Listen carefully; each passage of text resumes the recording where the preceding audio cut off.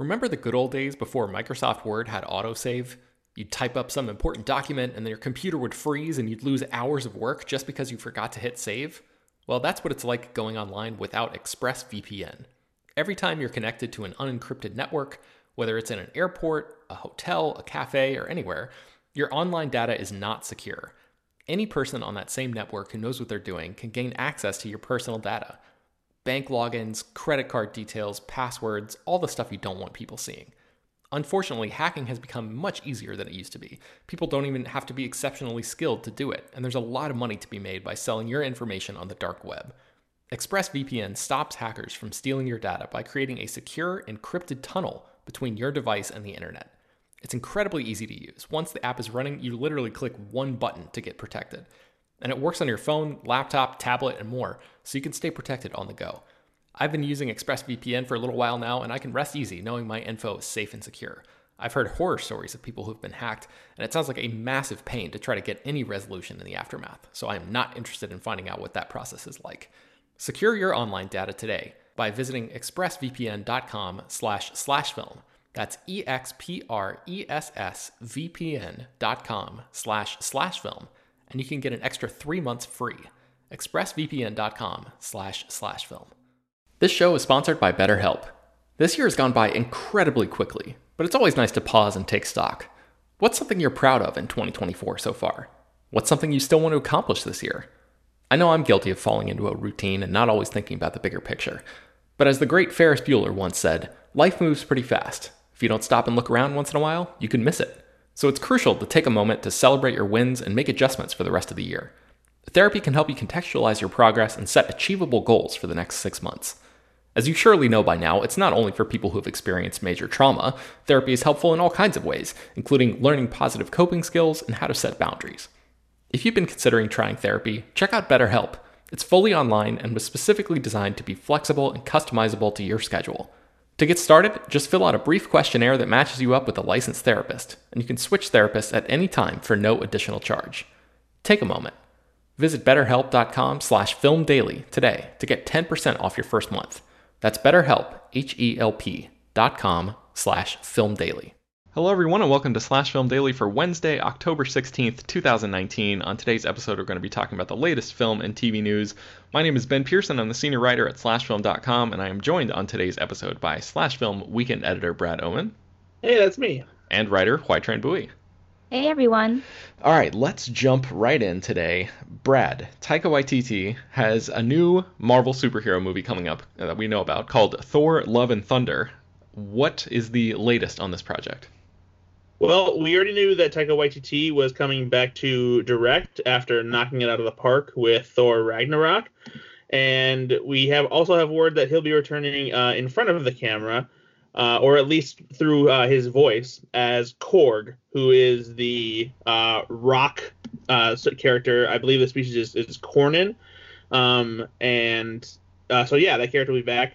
It was a big part of Thor: Ragnarok, a very funny character. Also had a small part in Avengers Endgame, and it was clear that he'd been hanging out with Thor for a while. So it makes sense that he's still buddy with him in Thor: Love and Thunder. And I'm always happy to see Taika Waititi come back, and with this character especially, because he's just just a soft-spoken kind of character despite his big rock body. And he was just hilarious. I assume this means that Meek will be back as well, who's his weird little alien buddy with knife hands or something, right? yeah, I hope so, because he suddenly survived at the end of Thor: Ragnarok, even though Korg thought he was dead and was still carrying him around. And he was sitting right next to Korg on the couch in Thor's shack in New Asgard on Earth. So hopefully he will be back as well.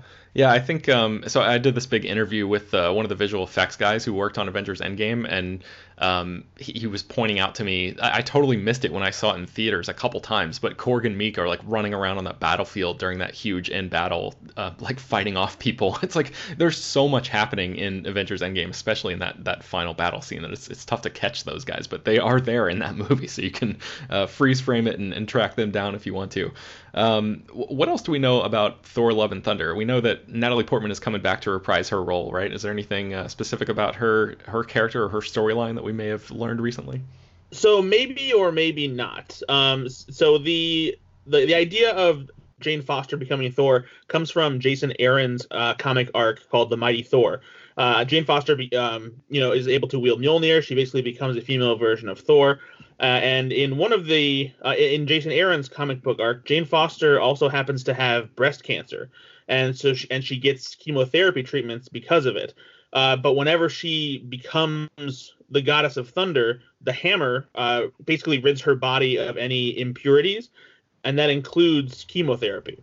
Since that's a drug that goes inside your body and is supposed to kill or at least put the cancer cells at bay. And so, in order to be, Thor, she has to rid her body of the stuff that is supposed to be protecting her from cancer. And so it's an interesting storyline. It makes the comic book that much more powerful. We won't necessarily dive into how that ends or how that the story evolves from that.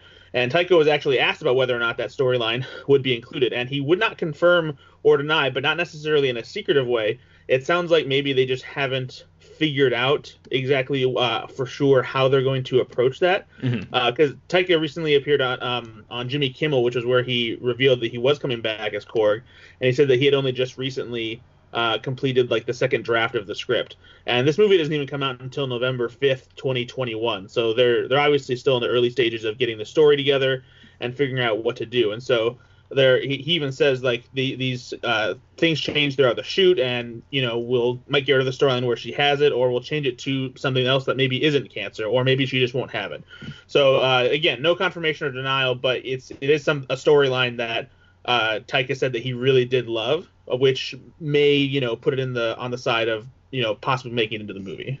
Yeah, and Marvel obviously has Marvel Studios, I should say, has proven pretty adept at like taking things that they love from the comics and mixing their own stuff into it, taking small elements of storylines and sort of putting their own spins on it. So maybe we'll see something similar to that, but not an exact copy of that storyline in there as well. I would sort of put more money on more of an adaptation than like a direct a beat for beat sort of recreation or something like that. But yeah, we'll have to see what happens. I think all of us are really looking forward to that movie, especially after the glory that was Thor Ragnarok.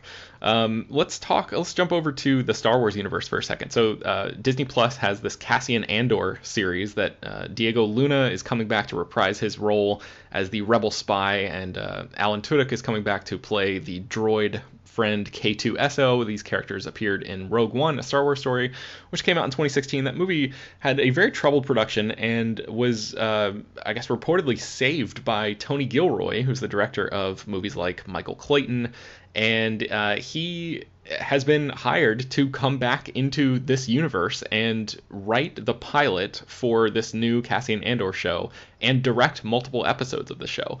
So I'm wondering what you guys think about this, because I think all of us have sort of like varying degrees of interest and appreciation for Rogue One. So what do you guys think about Disney bringing Tony Gilroy back into this galaxy for this live action show? HT, what do you think?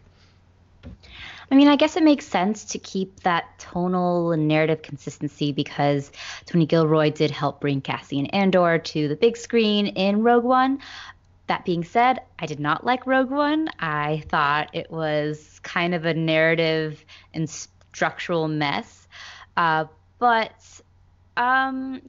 we'll see. It is TV, which is a totally different medium than feature films. Mm-hmm. And I think that perhaps the way that Rogue One was structured, it could make sense as a TV series. I'm just kind of spitballing here. I don't really know how it will work out, but I have my reservations, is what I'll say. Yeah, we know it's a prequel, I should say. I don't think I mentioned that before. It's a prequel that involves Cassian's character before he gets, fully involved, or at least before the alliance sort of revs up to the point that we saw it in Rogue One. And before I throw it to Brad, I want to mention a quote that Gilroy said around the time that right after Rogue One came out. He talked about the reason that he thought that he sort of thrived under the stressful conditions of putting that movie back on track. He said, "That was my superpower. I've never been interested in Star Wars ever, so I had no reverence for it whatsoever. I was unafraid about that. And they were in such a swamp, they were in so much terrible, terrible trouble that all you could do was improve their position." So that was him talking about his work on Rogue One. But Brad, I'm interested, as a massive Star Wars fan yourself, what did you think about Rogue One? What are your thoughts about Tony Gilroy as a filmmaker? And then do you think that somebody who's never been interested in Star Wars coming into, back into this universe is an interesting choice? I enjoyed Rogue One for the most part. I do think that it was a little bit messy here and there, and definitely clunky in some parts, especially the beginning with all the location hopping and trying to establish so much in such a short period of time. But I liked Rogue One overall for the most part. As for the Cassian Andor series, I think that there's some potential to do something interesting here that we haven't seen in Star Wars, because I think one of my favorite things in Rogue One, that's kind of a grim thing, is that when we meet Cassian Andor, he unfortunately has to kill somebody who is like spying for the Rebel Alliance in order to save himself and escape the Empire. There are stormtroopers nearby, and it kind of gives you a look at the darker side of what it means to be a part of the Rebel Alliance and how dangerous it can be, and the decisions that you have to make if you're going to, be a spy and when you're part of, a resistance to, the Galactic Empire. And so with the Cassian Andor series, I think we have the potential to get a series that is a lot more about intrigue and spycraft within the Star Wars galaxy, and that's something that we haven't seen much of yet. Yeah, for sure. And I should also mention that Stephen Schiff, who worked on The Americans, is the showrunner and remains the showrunner on this project, but Gilroy has just been brought in, like I said, to write the pilot and then direct multiple episodes of the show. So I think that spycraft thing is certainly, the direction that they're heading with this. I'm sort of interested to see what I guess, for lack of a better word, a pure Tony Gilroy Star Wars property looks like, and obviously, like, Schiff, like I just said, is the showrunner, so ultimately, he makes the final call in the stuff. But Gilroy is like a spectacular, he sort of created the playbook for the Bourne series. He's really good at stepping into fictional worlds and world building and all of that kind of stuff. So I feel like he is going to be an interesting guy to tell this story. And I'm curious, how much of Rogue One was him fixing a mess, and how much of this show is going to sort of retain that same tone, or if we're going to feel like this is something that has a little bit more of a coherent I guess authorship to it, with only one person writing it, hopefully, and unless there's some sort of crazy problem. I mean, that would be super ironic if there was some crazy problem behind the scenes on this with Tony Gilroy and they had to bring somebody else in to fix this thing. But so we're not entirely sure when this Cassian Andor show is going to be debuting on Disney+. Variety says that Disney previously has indicated that the show is going to be coming on sometime in 2021. I don't remember them ever actually saying that, but who knows? Anyway, sometime soon. So let's jump from Star Wars to The Matrix 4. Yesterday we talked about a piece of breaking casting news that happened as we were recording the podcast. And I guess later last night, later in the day yesterday, we heard that another cast member has been, or I guess is in talks to join The Matrix 4. HT, what do we know? Yes, Jada Pinkett Smith is in talks to reprise her role as Captain Niobe in The Matrix 4, which would make her one of the returning stars, including Keanu Reeves and Carrie-Anne Moss. Neil Patrick Harris and Yahya Abdul-Mateen II are two new cast members to The Matrix 4, which will be directed by Lana Wachowski from a screenplay by Alexander Heumann and David Mitchell.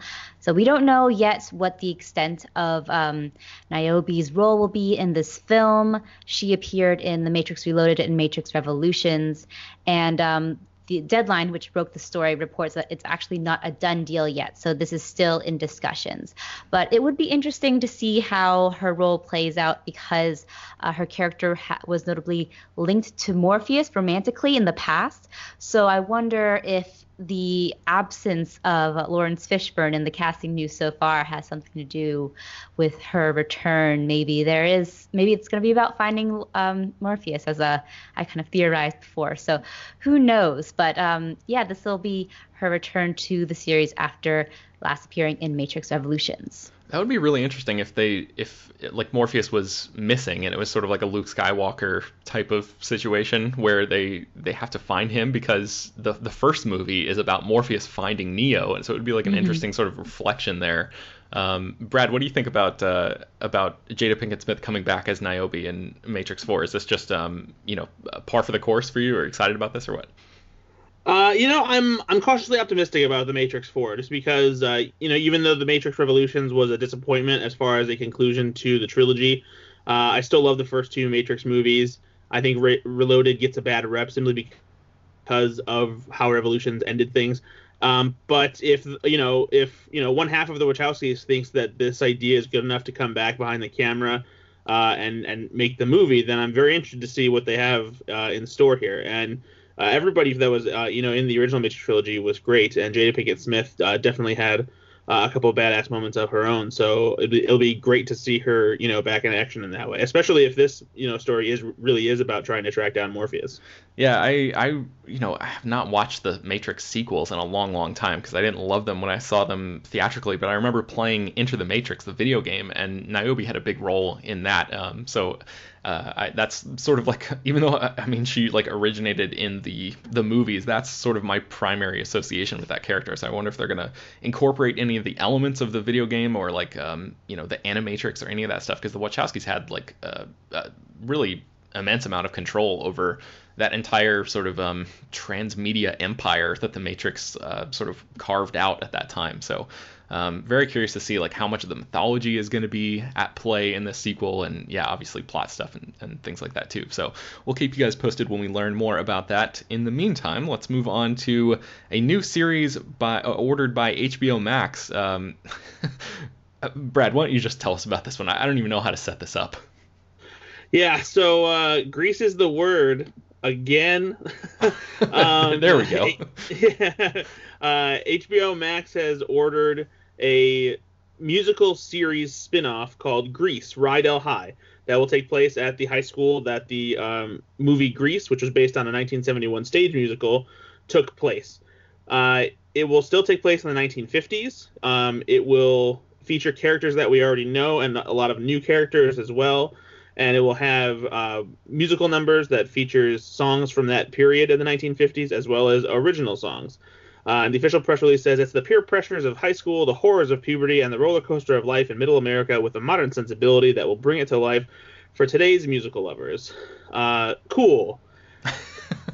I think the biggest thing is I don't even know who this show is for, because anybody who loves Grease pretty much loves Grease because of the original cast, especially John Travolta and Olivia Newton-John, and even Stockard Channing as Rizzo and Jeff Conaway as Kaneki. So if they're not coming back in any capacity as those characters, because it will still include some of those characters at the same time period, and obviously those actors can't play those roles anymore, then there's no real nostalgic appeal for the show. And then I'm not sure. I don't really hear any kids talking about how much they love Grease today. So I don't know just what the show is doing.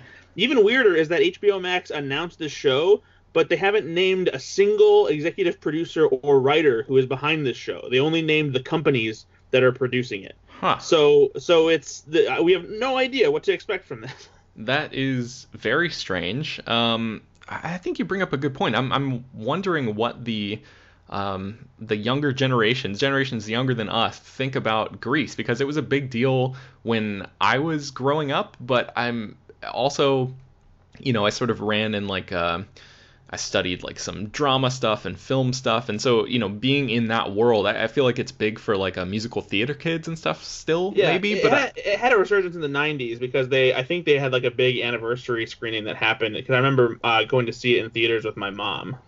Yeah, HT, you're a little bit younger than us. Do you have any association with Grease at all? Yeah, Grease was in the regular rotation of movies I watched when I was young. I wonder if it's just one of those movies that becomes so classic and gets rerun on cable so many times that people just have a fondness for it no matter which generation, because I don't remember how I watched it. I think I watched it on TV maybe, or I had the DVD. But it's just one of those movies that I was always familiar with, and that I think in like in school, in chorus, we would sing songs from Grease too. I was in choir, so of course. Yeah, it was I feel like it's a movie that is universal, but I can't speak for the younger, like Gen Z Hmm. generation.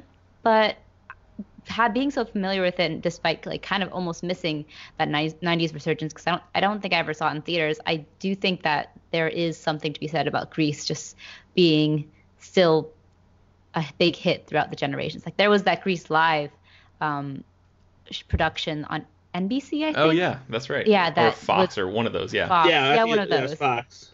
Fox, and that was actually like pretty well watched. So I don't know. I think it's because it's a good classic high school film.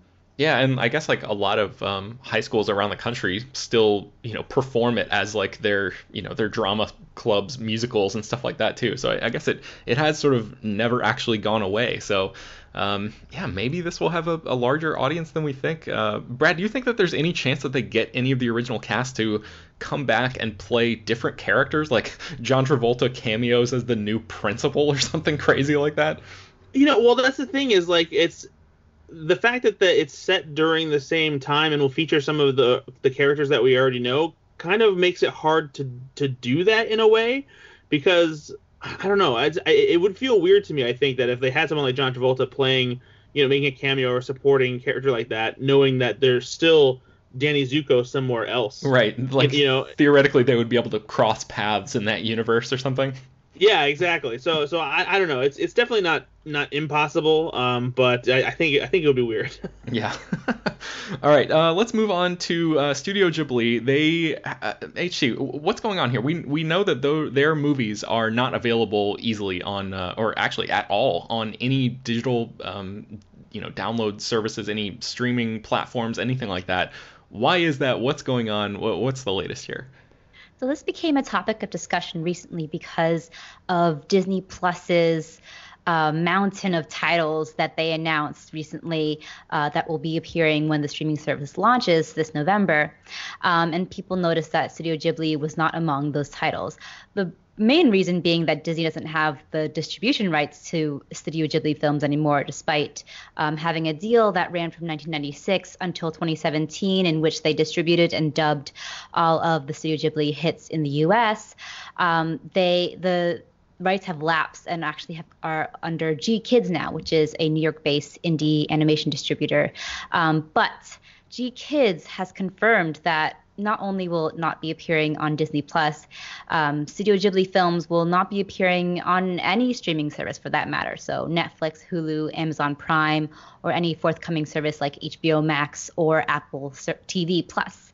And that's because they want to preserve the theatrical integrity or the theatrical experience of the film. So in a statement to Polygon, which first reported this piece, G Kids said, Studio Ghibli does not make their films available digitally, whether for download or streaming anywhere in the world. They continue to believe that presentation is vital and particularly appreciate opportunities for audiences to experience the films together in a theatrical setting. G Kids does have recurring limited theatrical reruns of Studio Ghibli films. You might be familiar with something called Ghibli Fest, which they do in concurrence with fandom events. They have been doing films like Spirited Away, Princess Mononoke, House Moving Castle. There are some upcoming ones, I think, for like The Tale of Princess Kaguya as well. And they also have released some Blu-ray editions of films like Nausicaa and the Valley of the Wind. But there aren't any plans for now from G Kids to put them on any streaming services because they're trying to respect the intention of Ghibli just to keep that theatrical or home video experience. So I have to ask you about this because on one hand, I respect the hell out of this. I respect the fact that these movies have never been made available digitally, and they're really artistically driven here. It seems like they really want to drive people to see the movies in the way that they want to see them. But at the same time, like, there is a part of me that wonders how I don't know how many people are not being shown these movies, or because the access is not there. Because they're sort of forcing you to either find a Blu-ray or go out to a theater to see one of these Fathom Events screenings. How many people are not being indoctrinated into the world of Miyazaki and all these other filmmakers? Is that trade-off worth it? What do you think about that? There's far too many, I'm sure, who haven't been given access to these films because, Blu-rays, DVDs can be expensive. I have never had that problem because I do have all of the Ghibli films in my collection, but it does feel very limiting that they're not really available unless you go to the theater for like the specific amount of time, or you buy the DVD or Blu-ray on for your home video. So it is unfortunate, I think, and I respect it too, because I do think that it is very much to the wish of Hayao Miyazaki, who has never really been keen on new sort of services like this, and he has been burned many times by Hollywood studios and distributors. So I'm sure he's just wary of these kind of things in general, as well as that dreaded autoplay function that happens. And I do think that Studio Ghibli films shouldn't be relegated to background noise status, but it is unfortunate. I do think that there should be some way that it make it easier to access these films. GKIDS does a great job at bringing them to theaters, but I do know that Toonami, for example, used to have a Miyazaki month block that they can no longer do because of these more tighter restrictions. And I wonder if there's a way to expose kids more to these really wonderful films that are just so different than what they're used to in Western animation. So yeah, I don't know. It is nice because it does kind of preserve that integrity and make it feel like a more special experience and everything. But streaming just is how people do things these days, right, and how families operate. So it does feel like people are missing out on it because of this. But I will say, when I saw Spirited Away in theaters with subtitles, there were a lot of kids there and a lot of families. So I guess there's some hope. Yeah, I'm so torn about this because I've been trying to, watch some of these Miyazaki movies because I've never really had the chance to taken the time to catch up with them before. And a couple of them I've had to, get through Blu-ray and stuff, and then only The Castle of Cagliostro is streaming on Netflix right now, and that's not even a Ghibli movie. That's just Miyazaki's first his directorial debut. But it was so great to be able to just scroll through all the crap on Netflix and find this diamond in the rough and be like, holy crap, this movie's incredible. So I don't know, I'm very torn about this. Brad, what do you think about the idea of specifically holding these films back and not making them available to stream? Do you think that trade-off is worth it to sort of create a special experience for people, if they want to see these movies? I mean, yes and no, but at the same time, I don't know. I feel like you should want your people to see your movie as much as possible and make it as accessible as possible. And so while audiences can have the option of watching, movies from Netflix and Hulu in environments that are not preferred, no one really wants anyone to see their movie for the first time on a phone in a subway. So I can understand, wanting to maintain the purity of the cinematic experience of it all. But at the same time, it's so many people want to watch these movies and have them be easily accessible. I just feel like it's a no-brainer to allow them to do that. Yeah, I guess it's that's their prerogative, but I wonder if they'll end up budging on that as the world continues to move, more to really almost leave theatrical behind as the dominant method of watching stuff and move in further and deeper into a streaming world. I wonder if they'll end up changing their minds about that, or if that will just make them dig their heels in more and stick to their guns, as it were. So we'll see about that.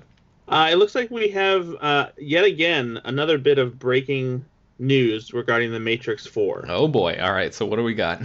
Iron Fist actress Jessica Henwick is in talks for a lead role in the movie. Apparently, she won the role as part of basically an audition process, according to Deadline. Apparently, it sounds like Lana Wachowski wants to have a female character that is kind of like Neo at the forefront of the new movie. So that makes me wonder if maybe Keanu Reeves as Neo maybe has like taken up the post of what Morpheus was in the original trilogy as kind of a guide for a new character to step up and become the one.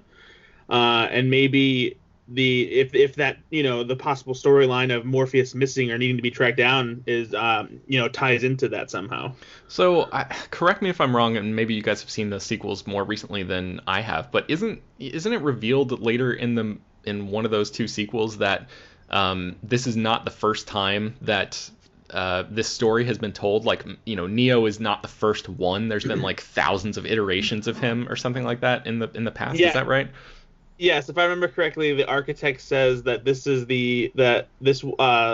have been the 6th time that the Matrix has been rebooted. Okay, all right. So I don't know where I got that 1,000 number from, but yes. Okay, so yeah, I guess that makes sense then. If this is maybe like a new rebooted version of the Matrix for Jessica Henwick's character to be the one in this thing.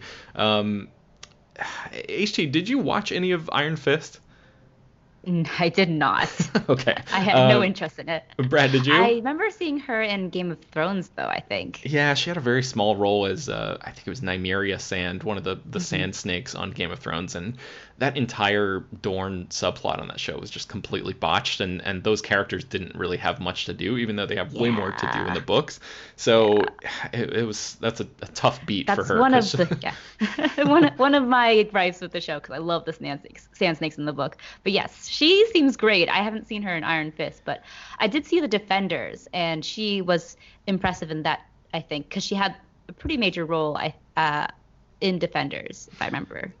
Brad, did you watch Iron Fist at all? I never watched a single episode of any of the Marvel shows on Netflix. Oh, wow. Okay. I almost want to congratulate you. That seems like that's kind of impressive, an accomplishment. Yeah.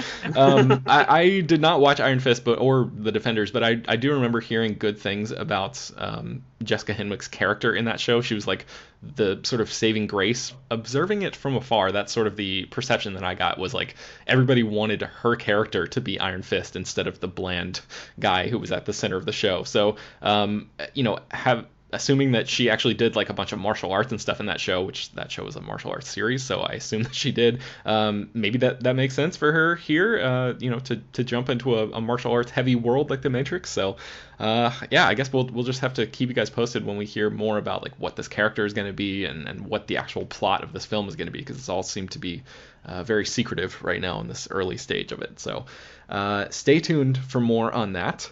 And finally, I want to bring on Slash film writer Chris Evangelista to talk about one last news story. Chris, how's it going?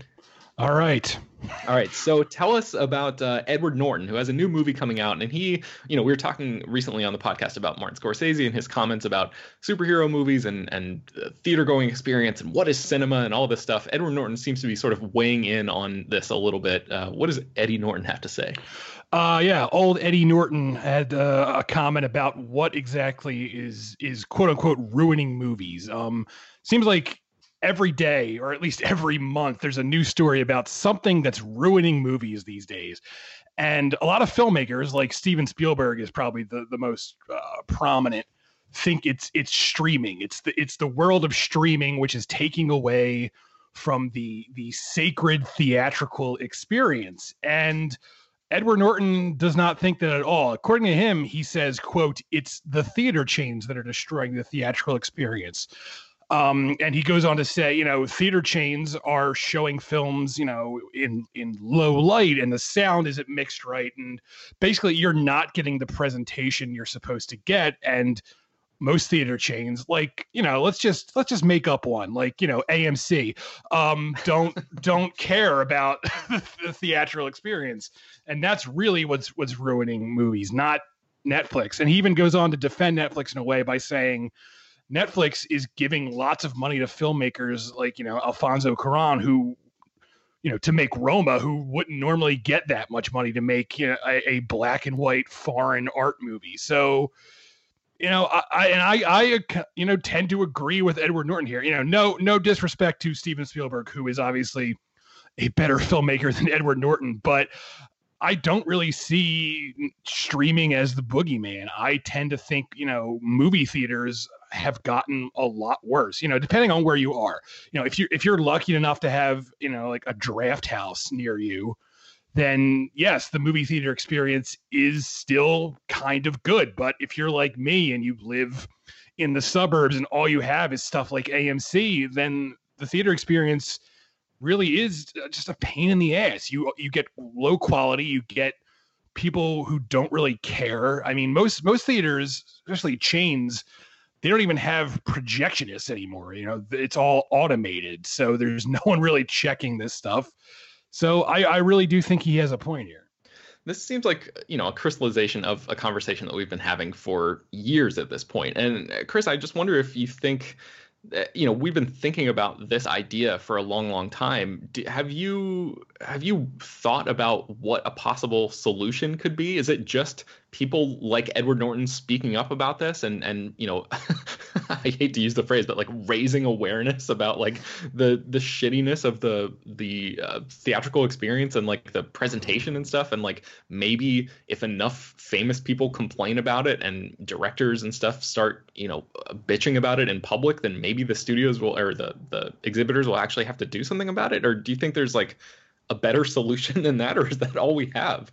I don't think there really is a solution. I don't think theater chains are really going to listen. I mean, AMC, they're instead of taking things to heart, they're just like, we're going to launch our own streaming service. Like that's their big solution. And they're not even streaming, theatrical movies. They're just streaming everything else that's available to stream. So I don't think there really is a solution here. The only solution is like smaller theaters. Like, I mean, Draft House isn't exactly small anymore. They're growing every day, but stuff like this, like quote unquote boutique theaters where the experience actually is important to the people who are running it. That's the only real solution here. As long as there are chains like AMC, you're just going to be stuck with, for lack of a better word, shit. Yeah. Brad, HT, do you guys have any thoughts on this? Like, let's operate under the assumption that there are always going to be major theater chains in huge cities, right? Let's pretend that the AMC in Times Square or whatever is never going to just shut down and go away. But do you think that maybe, in 5-10 years, if streaming continues to grow as it is, that like theaters in the suburbs are going to go away and are, I guess, the mega chains and people will have to rely on these sort of more boutique style theaters? Like what do you guys envision as the future of this and maybe a possible solution to this problem? Honestly, it feels like, I mean, and this is something that Spielberg and George Lucas said a long time ago when they were on a panel at USC for something, I think. And I feel like we're slowly moving towards an era where people will pay a higher premium ticket price to see big movies like Avengers Endgame or Star Wars, in theaters, and then more of the lower budget movies that people are starting to not really turn out for as much anymore will be released, in very limited theaters, and maybe even just straight to VOD or streaming or anything like that, because more and more now audiences are turning away from movie theaters, whether it's because of high ticket and concession prices or just because the home theater is slowly starting to become as advanced as, a big screen theater. So, I think eventually audiences won't want to pay a ticket price for a movie they don't necessarily need to see on the biggest screen possible with the most sophisticated sound system. And they'll want to watch, something that is more dramatic, more focused on just people talking in rooms and that kind of thing, on their home theater.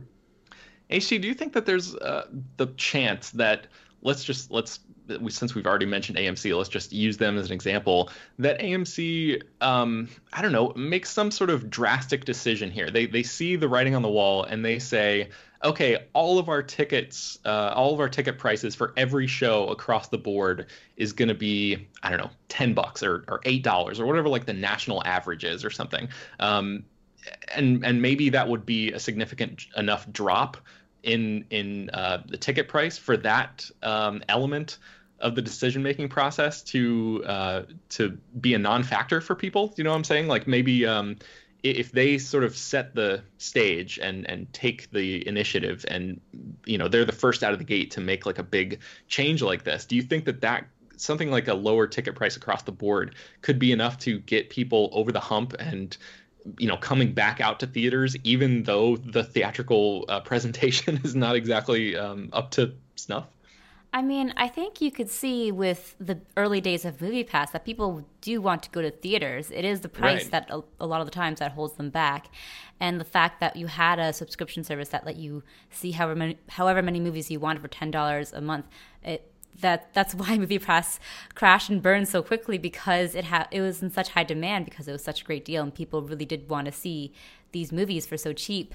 But I do think it's funny that what Chris is saying is basically there is no perfect movie-going experience under capitalism. Yeah. And he's probably right. I think there's credence to the whole argument that movie theaters are destroying movies. I don't think they're the one and only thing to blame.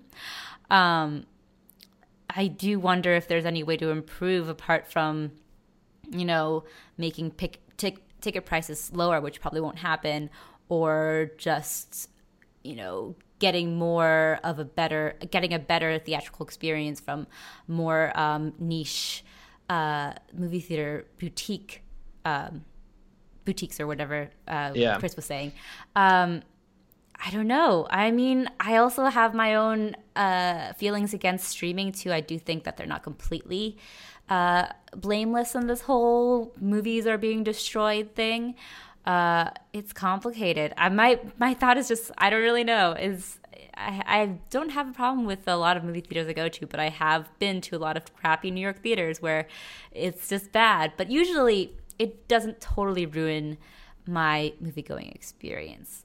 Yeah. And the reason I mentioned the price drop thing was because, most theaters, or maybe all theaters, make a majority of their money through concessions anyway. Mm-hmm. So if you're, getting you across the threshold and into the building is their biggest obstacle, I think. And then once that happens, they're making most of their money at the concession stand. So if they were to drop prices drastically, maybe that would be enough to, create like an influx of new customers. But I guess that still doesn't solve the problem of crappy theatrical presentations, which is like where this whole thing started. So apparently it's too much to ask to have them actually invest in creating a better presentation for everybody and actually like enforcing things like don't talk and don't text in the movie. I think they're so scared of like alienating younger generations who are on their phones all the time that they're just in this like stasis where they don't know what to do, these exhibitors. So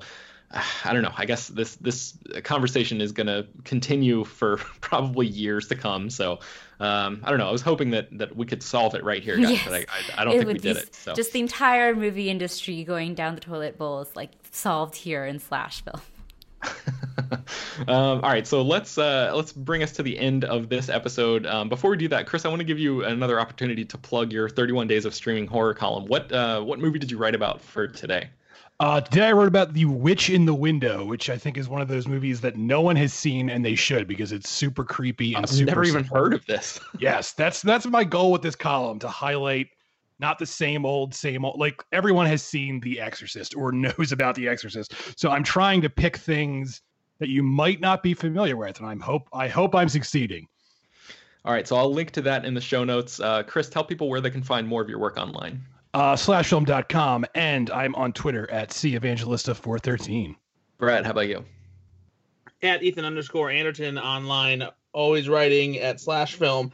And my podcast, Go Flix Yourself. It's stupid. Listen to it. It's on iTunes and other podcast places. High praise from one of the co-hosts. HT, where can people find your stuff? You can find me writing every day at slashfilm.com, and I'm on Twitter at HTranBuoy. I am also at slashfilm.com. You can find my stuff there. You can find me on Twitter and Instagram at Ben Pears, and you can find more about all the stories that we mentioned on today's show at slashfilm.com and linked inside the show notes of this episode. Do us a favor, actually visit slashfilm.com and read the stuff that we write there. That would be great if you're a longtime listener of the show. Slashfilm Daily is published every weekday, bringing the most exciting news from the world of movies and TV, as well as deeper dives into the great features you can find on the site. You can subscribe to the show on iTunes, Google Podcasts, Overcast, Spotify, all the popular podcast apps. Send your feedback, questions, comments, and concerns to us at peter@slashfilm.com, and make sure to leave your name and general geographic location in case we mention your email on the air. Don't forget also to rate and review the podcast on iTunes. That does help us out a ton. Tell your friends about the show. Spread the word any way you can. Thank you so much for listening, and we will talk to you tomorrow.